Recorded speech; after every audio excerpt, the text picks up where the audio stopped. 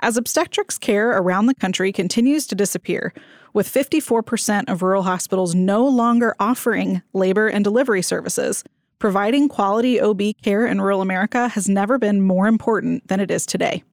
So, how do rural hospitals build a robust, sustainable obstetrics program that improves and supports the well-being of their community? With a dedicated team, a focus on quality, and passion for rural mothers and their babies. I'm Rachel Lott. And I'm JJ Hodshire. And this is Rural Health Rising.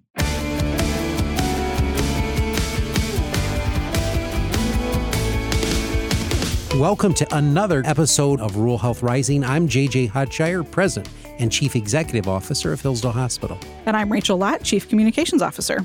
Rachel, our guest today is someone who is passionate, someone who has dedicated their time to improving the quality of lives for our mothers and babies here in Hillsdale County. That's right. We are talking with someone who, in a way, came back to Hillsdale. She did. We'll talk about to that. be right here and serve this community, focusing on OB-GYN care and being part of a team that is giving patients incredible obstetrics care. Absolutely. For anywhere, but especially considering the fact that we're in a rural community. That's right. Our guest today is Dr. Sarah Spencer, OB-GYN, right here at Hillsdale Hospital. Welcome to Rural Health Rising for your first time. Oh, thank you all for having me. Absolutely. It's great to have you. So to start, Dr. Spencer, why don't you just tell us a little bit about yourself, your background, and your work here at Hillsdale Hospital? Great. So I'm a native to Jonesville, so I'm very familiar with the area. I went to undergrad at Albion College, so I didn't leave too far from home. And then I trained at Michigan State University for medical school and did my training in Sterling Heights. And then shortly after my training, I was in Kalamazoo for a few years. Very good. And then we were very fortunate to have you come here. Right. Well, and she's better known for her grandmother, who absolutely grabbed me by the ear one day and talked about her granddaughter. And Did she really? She was your number one cheerleader. Oh, yeah. I bet. Here. And when she heard that we were in this agreement for you to come back to Hillsdale, I think that was the first person I heard from was Grandma. Mm-hmm. And she's been a loyal supporter of our auxiliary program. But, yes. I was just in a meeting with her yesterday. Could not ask She's for awesome. a better grandma, that's for sure. Mm-hmm. But it is great to have you here. She sings your praises all She the time. does all the time. And we're excited to have you here as well. It's always good to probably come back home, and we'll talk about that in just a minute. Mm-hmm. But, we want to start, we always ask a question at the beginning of each of these podcasts, and it's a question about why. And it's a deep question, right? When you think about it, for us, it allows us to get to know you a little bit better and our listeners, because we know you somewhat, but someone listening across the country, they have no idea who you are. So what I want you to do is for us today, describe your why. What motivates you? What gets you up out of bed in the morning to do the wonderful things that you do? I always loved medicine and science, and so that's why I went into this career. But as I got farther into training, I learned that there's a lot of human connection in medicine, more so than just treating disease. Yeah. Right. And so it's been really nice, especially in a rural community where I get to know my patients a lot better, really to be more involved in their lives and help to improve quality of life for people. And Dr. Spencer, you would have to, arguably, you would agree with this, I'm assuming, the types of things that you're seeing here isn't compared to what you dealt with in your training. It's tough. Right. And we're going to talk a little bit about that, because I think the misconception is laid back rural life. Well, it may be laid back for, the people that live here, but for our providers, these are folks that are working sometimes one call, 2 in call, maybe 1 and 3 call, and that is very taxing all year round. So we'll dive into a little bit about what makes it so dynamic here in a few minutes. And for our listeners today, maybe you're not familiar with rural health in terms of obstetrics, you really need to pay attention, because it's strikingly different than what we experience in urban centers. And a lot of articles, a lot of literature, Rachel, as you know, on delivery care models for rural health as it relates to obstetrics. And it's much different. And I'm excited to get to talk about that today. Yeah. So let's start with a kind of a high-level overview of obstetrics care in a rural hospital. What does that look like, and how is it different from your experiences in non-rural settings? So obstetric care in a rural hospital, it's a wild ride most days. We see all sorts of medical conditions, same as what I would see in a big bigger city, but we have fewer specialists to help us manage those conditions. Yeah. And so there are surprises around the corner every day. Every day. I would say, we're on call much more than in urban settings.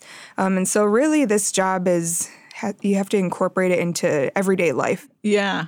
For me, I feel like even when I'm not on the clock, I'm still on the clock. Yeah. And that's okay, though. Right. We have to support each other as partners. And so that means that we're just a phone call away pretty much all of the time. And a team approach is what you have, right? Right. Maybe talk a little bit about that team approach. Would you mind how that works in the clinic? Yeah, so in our clinic, we have 3 OBGYN providers, Dr. Odell, Dr. Sinisco, and myself. We have a midwife who's great, Rachel McCormick, and then we have a nurse practitioner, Alyssa Hartley. We all work together very well to give our patients the best care that we can. And I think working in a group setting like that, it allows us to bounce ideas off of each other. It allows us to support each other with difficult cases and with the goal of providing the best care that we can for our patients. Can you talk a little bit about, we were talking before we started recording, about in the birthing center itself, the variety of things that all of the nurses are doing and how that experience when you're in the birthing center is different because of who's doing what and how kind of the breadth of skill set that has to be present from each individual on the team. Right. Our nurses are so important to the care of our patients, especially in a rural hospital, because there are so few providers and we have to multitask. They are really the glue that keeps the labor and delivery working. They're our eyes and ears most of the time, and we really depend on them to help manage our patients, help us to, interview patients and help us to come up with diagnoses even. Yeah. They're really, it sounds like they do more than maybe in a larger facility because there's not as many different subspecialties or specialized groups of nurses. We have a group of nurses and they're all doing a lot of different things as well as supporting you guys. You even mentioned in a bigger hospital where you might have residents, there are certain things that your nurses are doing instead. Right. So our nurses practice the full breadth of what they're capable. So they do our triage top of their visits. license. Right. They manage labor. They take care of babies.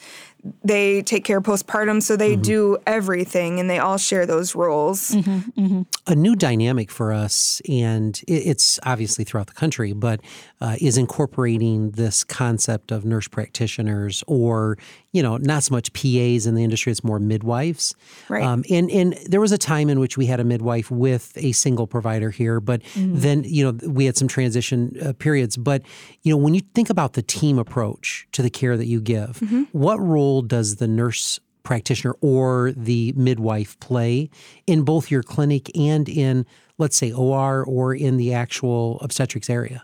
Our nurse practitioners and midwives are great support people for us. They help us to see our lower risk patients, and they help to support us in the OR, giving us an extra hand. That's their main role, but I think they're really important to help us do our job better and more efficiently. Right. I know myself, I was, because as our listeners may or may not remember, I am currently myself pregnant and will be giving birth here at Hillsdale Hospital. But there was a day several weeks ago where I had been basically super nauseous for 4 or 5 days, but had never had any morning sickness. So by that, past the midway point in my pregnancy, it was like, this could be weird. And that was the first time I actually saw Rachel, who's our nurse midwife here at Hillsdale Hospital, because it was like, well, we probably want to see you today just to make sure everything is okay. And so she's able to be there as that support of, to make sure we can squeeze patients in for things like that need to be seen same day and provide that support to you guys, whereas you might have, a full schedule of your patients that were already scheduled or things that are higher risk or bigger issues that then you have your other people who can help support that and give patients that care. And it was great for me because I was like, oh, I've never actually gotten to see Rachel before as a patient. Yeah. So this will be great. And she's amazing. So it was a wonderful experience and all of that. Surgery assist as well, right? You have some that provide that level of support. So Rachel helps with our C-sections, some of them. Yeah. So she's our first assist for that. First assist for that. In the OR, generally we are helping each other as physicians with our major cases like hysterectomies or more complicated cases. We do those surgeries together because we find that it's safer and it's good to have two brains there and two sets of capable hands, and we have, I think we have better outcomes that way. Well, let me ask you a question then. So in urban areas where you've practiced before, and they're not like metro urban areas, but is that approach utilized by those facilities, or is it more you get the first assist and you get the 3 scrub techs and can you explain the difference between the two? A lot of urban hospitals have residents or, bigger hospitals, maybe not even urban. Yeah. So residents You're right. fill that role quite a bit. Okay. But at my last hospital that I was at, we didn't have residents all of the time. And so we did have surgical first assist. That was their job. Okay. That they assisted in the OR and they were the extra set of hands. Yeah. And let's talk a little bit about your arrival here at Hillsdale Hospital because, I've spent a tremendous amount of my time in physician recruitment, and it's hard in rural America. Thank God you had a tie here, right? Normally, you most likely would not have come back here had you not gone to college or school here and family here. But can you talk to us about, that, I'm going to call it homecoming, okay? You had your choice. You could you could have stayed at those bigger centers where you would have probably a surgical assist dedicated just to you. You probably had your own APP dedicated to you, probably a lot less patient panel that would be dedicated to you because typically what we find here is you are going to get it all, right? Right. And so why'd you do it? Why'd you come here? I was in a point in my life where I was looking at switching jobs. I felt that I was doing okay in my current role, but there were some changes within the hospital that I didn't feel were right for me. And so I was looking for a change. And honestly, the main reason I ended up here was because of Dr. Odell. She recruited me. I think were you high school friends or you? Did you guys graduate together? She was a year behind me in high school, So we were in band together. You were the cool kids. That's all right. I wouldn't say that, but she would. So honestly, I always said I would never come to Hillsdale Hospital. Yeah.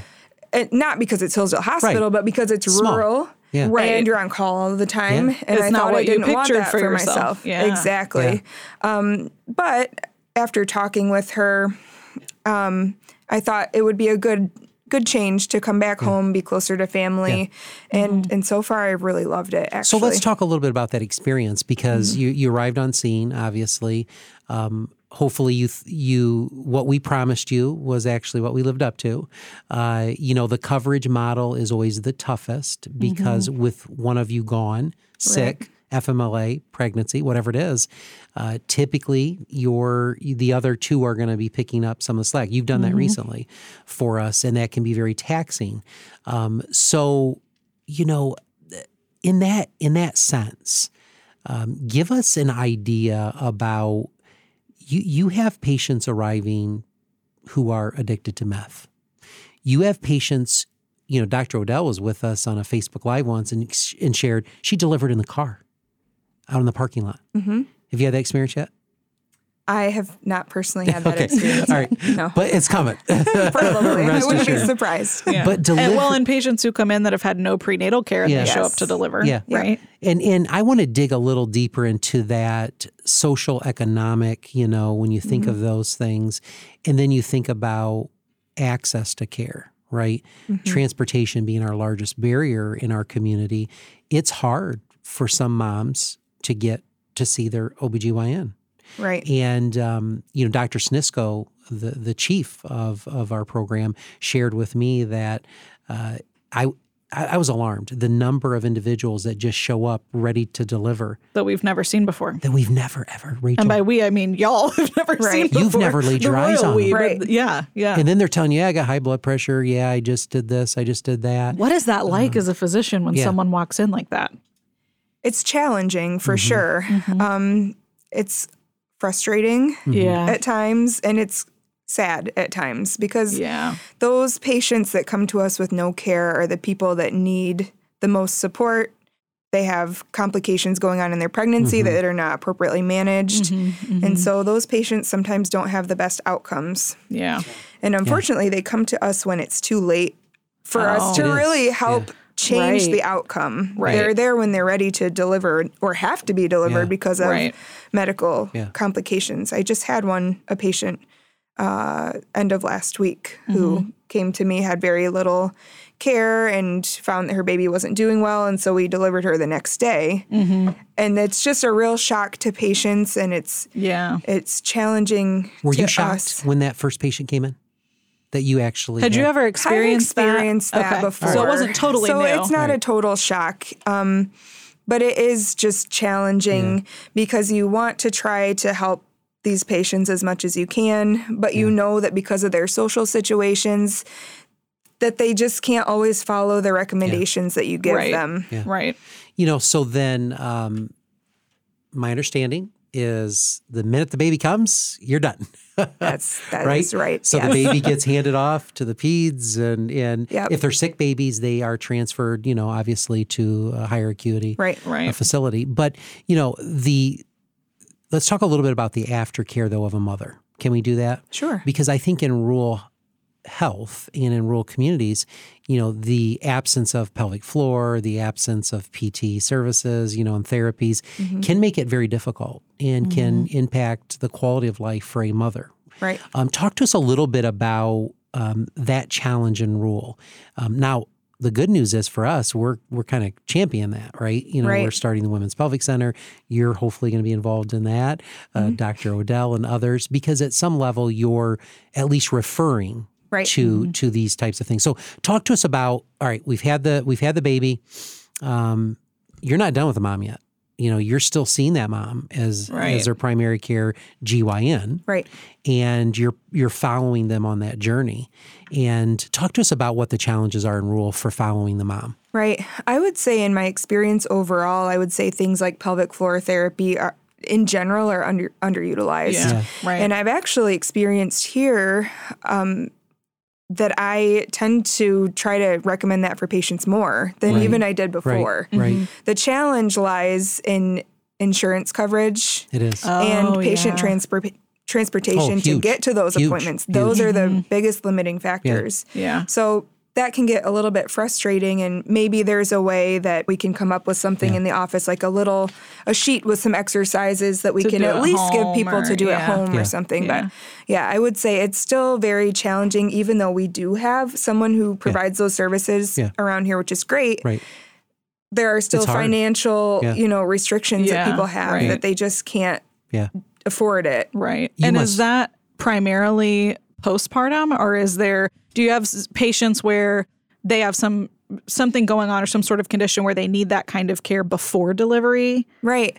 I would say generally we don't do a lot of pelvic floor during pregnancy. It's more of an after pregnancy thing. That's not to say that it wouldn't be beneficial, but generally we do it postpartum. Because that's where the biggest need is. Right. Pelvic floor, though, is very useful in lots of different conditions. Prolapse, urinary incontinence, chronic pelvic pain. And a lot of patients find that to be really helpful. And so it's very minimally invasive, well, generally speaking, not medical medicine or surgery. It's more of a physical therapy approach to treating conditions. Right. And experiencing, the population that, we have a lot of poverty in our community. And we're no different than a lot of rural communities. We talked about transportation. Then we talk about your heart must just break at times. I'm sure you hear all kinds of stories about access to care. But I want to ask you another question. Right now there's a huge debate going on across this country about the sustainability of rural health and how we should either support them or you have to let them die. And our communities are really suffering. There's been over 140 hospitals in America, rural, that have closed since 2010. And that number is only going to increase. We have had presentations from experts across the industry who have shared with us that number is going to probably quadruple in the next year. And we believe it with some of the forecasting and some of the reality of what we're experiencing, even ourselves, of some of those losses. But I have a philosophy, and my philosophy is, so goes your OB, so goes your community. I really firmly believe. And this is why I've invested in our obstetrics program. We were always told that we're no more than a 2 FTE OBGYN town. That's all you can afford, especially the payer mixes.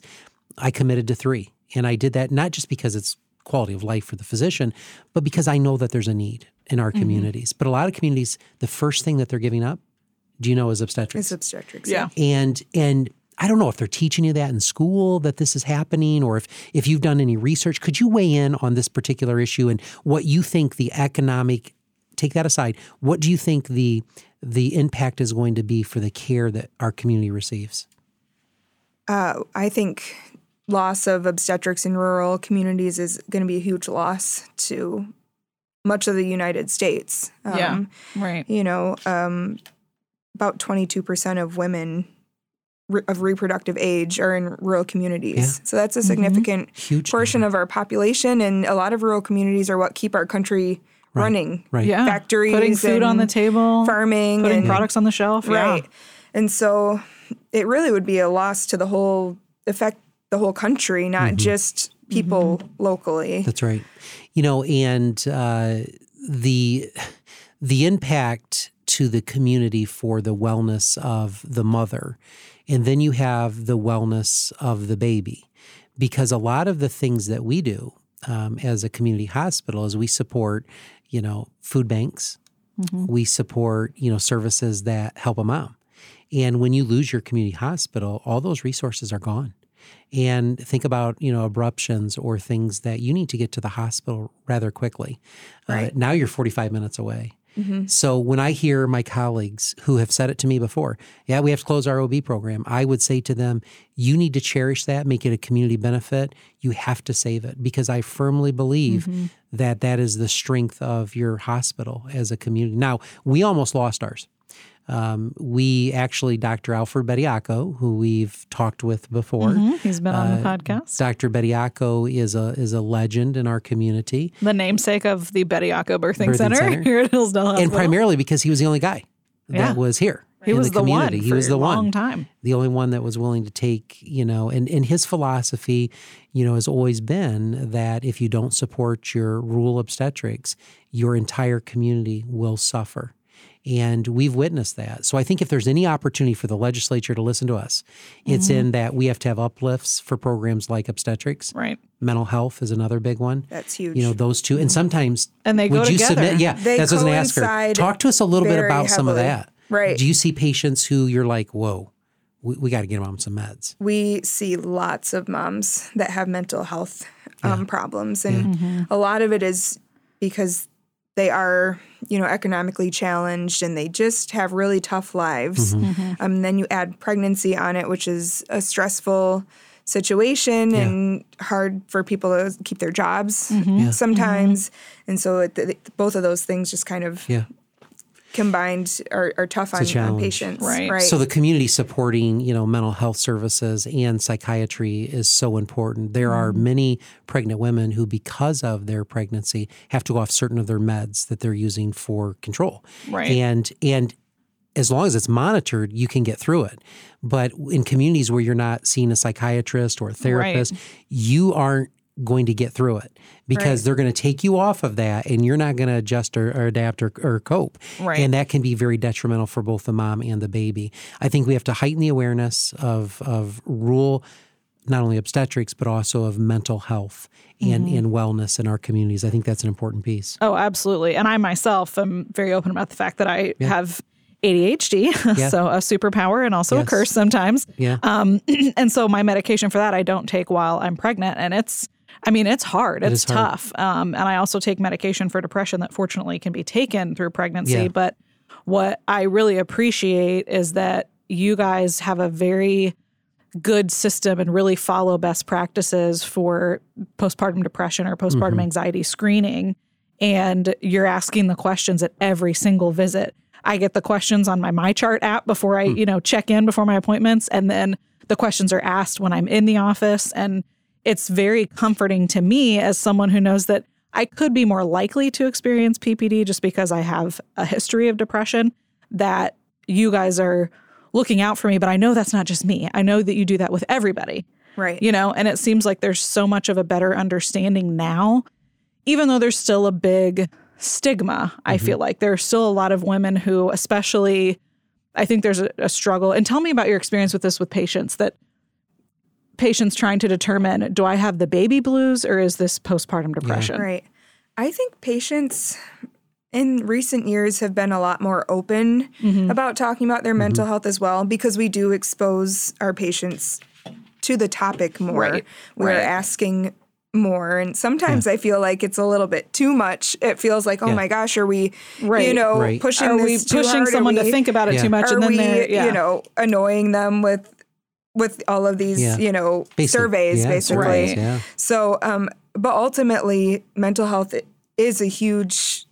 can be hugely affected by pregnancy. And so that's why we ask so often. And again, I think patients are really open to the conversation now, more so than ever before. Yeah. What would that look like in your practice if the mother said to you, yeah, I'm suffering from these? What is a segue then for you as a provider? What do you do next? Right. So we usually have them fill out an Edinburgh depression screening score that helps us to kind of know, is this just the baby blues potentially, or is this more serious depression? We'll kind of go into asking them about, how is this affecting your quality of life? Yeah. Are you able to go through your day-to-day activities, or is this really limiting your ability to get through each day? And then generally, we like to offer therapy or counseling as a first option, which I think is a great option. I do run into trouble, especially in this community, with resources for that and trying to get people to and a insurance. therapist. Just to find the provider, and then you have insurance coverage, which is tough because it's not that broad really for counseling and therapy. That can be hard too. So that's just another reason that we need more support for mental health services. I find also that mental health providers tend to be afraid of pregnant patients. Oh. They get nervous about prescribing medications. And so a lot of times as OBs, we end up taking over those prescriptions, which we are totally fine with it because somebody has to prescribe it. And, we probably have more experience in pregnancy with those things. Because you have to weigh the risk between the risk of the mom taking the medication to the risk of the mom not taking it, right? Exactly. Like, how do you balance that? I imagine that's probably where a mental health provider that doesn't specialize in pregnancy gets uncomfortable, as having to make that decision and weigh those two things. Right. Ultimately, we feel that mental health is very, very important. And so we put a lot of weight on treating that if it needs to be. Yeah.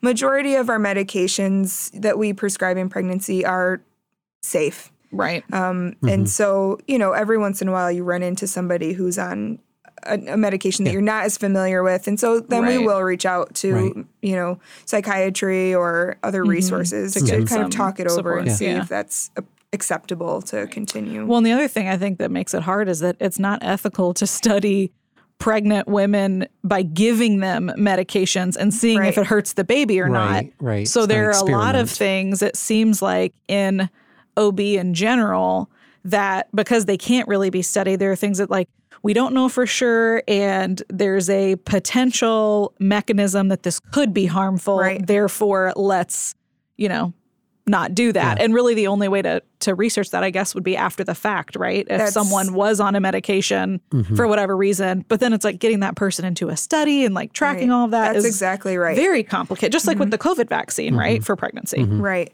That's most medications in pregnancy, and especially, we categorize medications A, B, C, D, and X, right? So majority are C, meaning probably they're safe, but Right.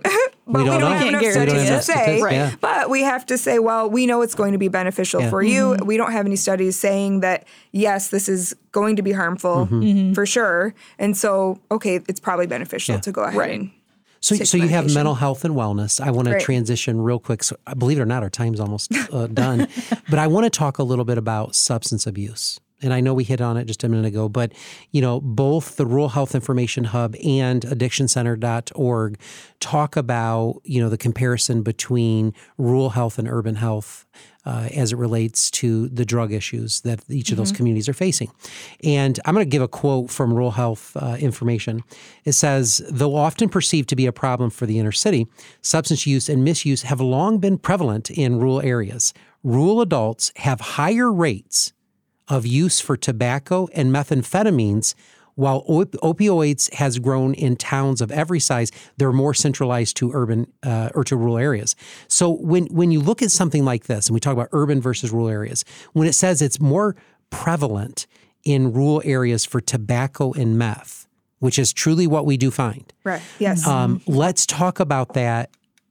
How hard is that to educate a family whose dad and mom and sisters and brothers have all smoked? And Right. how do you handle that? I mean, those types of substances are just so addictive. And so unless somebody is really motivated to make change, it's feels almost impossible to have people make the change, especially when it's normal, in quotes, in their environment. In their environment, Dad's how they done it, grew mom's up. done it, grandma's done Right. it. It's very difficult. So they're exposed Socially to it accepted. constantly. Yeah. Right. It's a physical addiction to the substance. And then it's like, okay, I have to figure out how to make this work if you're the patient. I mean, I can't imagine And you trying to manage that, especially with as hard as it is for people who are not pregnant to get treatment for substance use disorder. Right. There's so few beds. The coverage isn't unreal. great. You Let only alone try get so being much pregnant. support. Yeah, exactly. I mean, I can't imagine how difficult that is for patients. And as a physician, how hard it is to manage their care in the best way you can, knowing that you can't fix all of it. Yeah. Right. and you've got tobacco as one of the leading for rural, right? Substance abuses. And so do you screen? Is that a question? Like, do you use tobacco? Yes. All right. Our When they tell you yes, medical assistants. what do you do? Screen. Well, we try to counsel them on risks of use in pregnancy, and advise them to quit. Try to give them, some suggestions on resources of how to quit. But I wouldn't say there's a specific place that we're able to send patients for, substance or tobacco Is it use or anything. cigarettes or is it nicotine or both? That's the Both. problem. Okay, Both. so it's not like some of the alternatives they could use temporarily, go to nicotine gum or something. It's not really going to do what needs to be done to fix the issue. Well, it can, but tobacco patients and have stuff, to be yeah. motivated and they have to be able to Right. afford those. Oh, yeah. That's cigarettes right. are expensive anyway, but still. they have to weigh. Yeah. And so a lot of it is being able to afford. But we have a lot of people who vape still to nicotine. Yeah. So when you see the We could do a whole podcast episode on vaping. we I could could. get on my soapbox about yeah, vaping. well, we'll bring in someone from cardiopulmonary to talk about Let's it. do that. Yeah, let's But- just get a whole nother after we've had a generation of people who know smoking kills. Now we have another generation coming in vaping as if it's somehow safe. It's like terrible. But that's a hard educational, process when it's been generational. Right. And when my grandfather and father and brothers all do it, it's social, right? That's what we do. So some OBGYN offices, do you know that some are so selective they don't take patients who smoke? Right. We could never do that. We don't have the option for We don't that have the here. option. We have to serve them. Right. Well, but also I'm sorry, that to me is so. I don't care where you are. Yeah. Why would you do that to a patient? Yeah, well, some do. They Some don't need want to take you. the risk of that. I know, and but there's it some just vascular makes me surgeons. sad. The same with that. They, just simply do not want to see that patient because they know what the outcome is. And But they know the here in risk. rural health, we have to do it whether we counsel them and they take our advice or not. Because Right. we're serving, a high population of folks who are obviously fitting that criteria that's been just described to us. Well, I guess that's a conversation that seems to be happening more in medicine, and you'll have a better perspective on this than I do, Dr. Spencer, but of things like the word non-compliance. Like, Right. this patient is not compliant.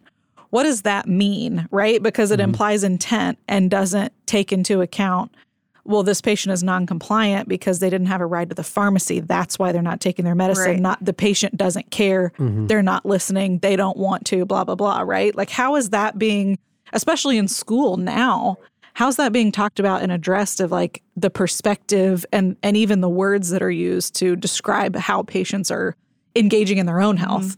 Personally, I try not to use that word much anymore. Particularly since I've moved to a rural setting, I'm able to be more firsthand and really understand why patients are not following the recommendations that we're giving, and it's because they can't physically do it or can't financially do it. And so to label them with something as non-compliant seems a little bit unfair to the patient. It gives them kind of a, a bad rap when maybe, they're not really trying to be that way. Right.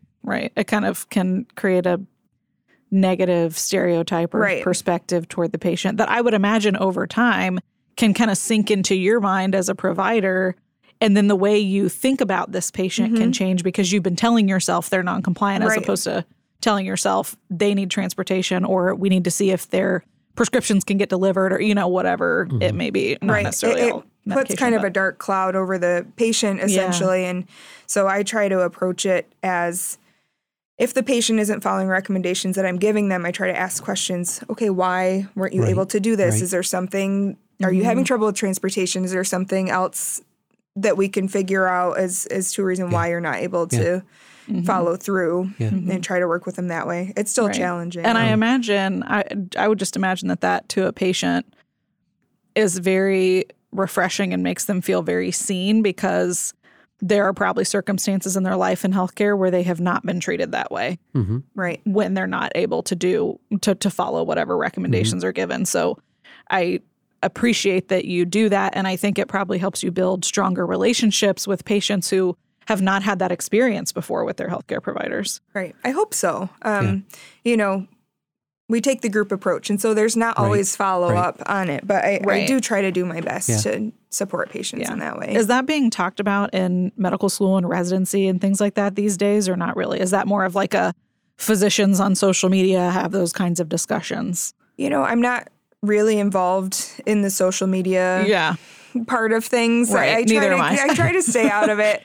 I went through residency a while ago now. And so, but no, it wasn't a big focus. I had some attendings who did take more of a social approach, and I didn't really understand it at first. And I started to see more and more as I got through my training, this is why they're asking. It's because this doctor knows his patient and he knows that they don't have transportation, or he knows, that they're not going to be able to follow through with the follow-up that I've suggested. And so he would have some different management opinions, and it finally started to make sense. This is why. It's because he knows his patients. He knows they can't always complete. Absolutely. Right. Well, in rural healthcare, you're a counselor, you're a physician, you're a mentor.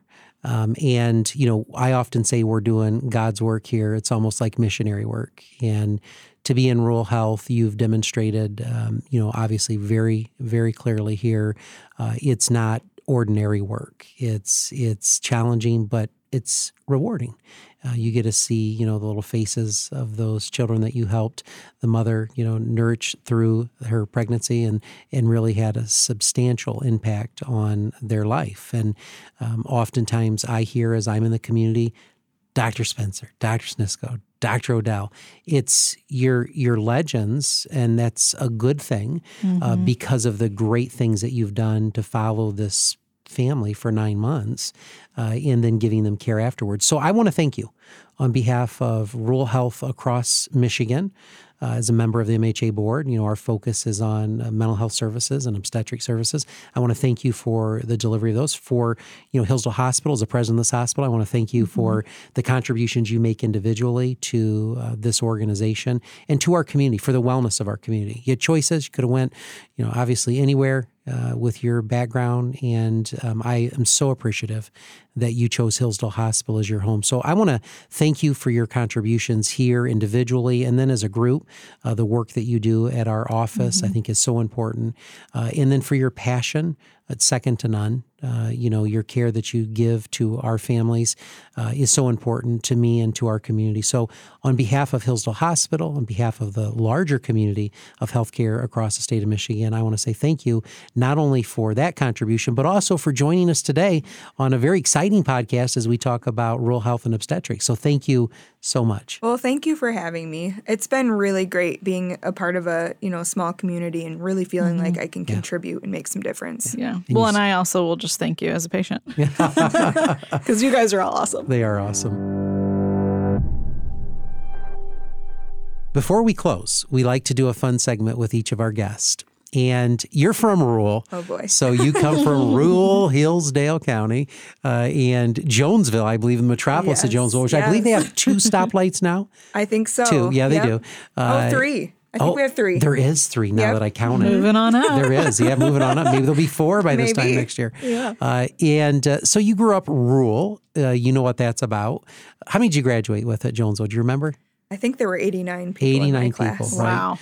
Rachel, how many did you graduate with? 412. Exactly. That was bigger than my college graduating class. I had 50. All right. Camden. Okay. So Camden Frontier Redskins. So, I want to ask you, what is, it could be related to the care that you've given to our patients, or it could just be experiences that, when you think about rural, what comes to mind? What is your most memorable experience that you can associate with rural living for those who may not live in a rural area? Right. I don't know if I have a specific memory or, but there's just a real sense of community here. I agree. And, everybody knows everybody, and sometimes that's bad. Yeah. But I'd say most of the time that's a positive thing. Yeah. I really feel like I've been incorporated into the community, and it really feels like people are appreciative, which helps me to be able to do my job. Yeah. It helps me to be able to keep going every day when things get tough and you're tired. And it does. Right. So that it's motivation. spirit of community means so much. And we're so excited that you're part of ours. So once again, thanks for joining us today on Rural Health Rising. Great. Thank you for having me. Next time on Rural Health Rising, we'll have another great conversation with another great guest. So be sure to tune in. And with that, don't forget to subscribe wherever you get your podcasts. And if you like what you hear, leave us a 5-star review on Apple Podcasts and tell others why they should listen too. Your feedback helps more listeners find Rural Health Rising. And you can now find us on Twitter. I'm at Hillsdale CEO JJ. Rachel is at Rural Health Rach. And you can also follow the podcast at Rural Health Pod. Until next time, stay safe, stay healthy, and stay strong. Rural Health Rising is a production of Hillsdale Hospital in Hillsdale, Michigan, and a proud member of the Health Podcast Network. Hosted by JJ Hodshire and Rachel Lott. Audio engineering and original music by Kenji Ulmer. For more episodes, interviews, and more information, visit ruralhealthrising.com.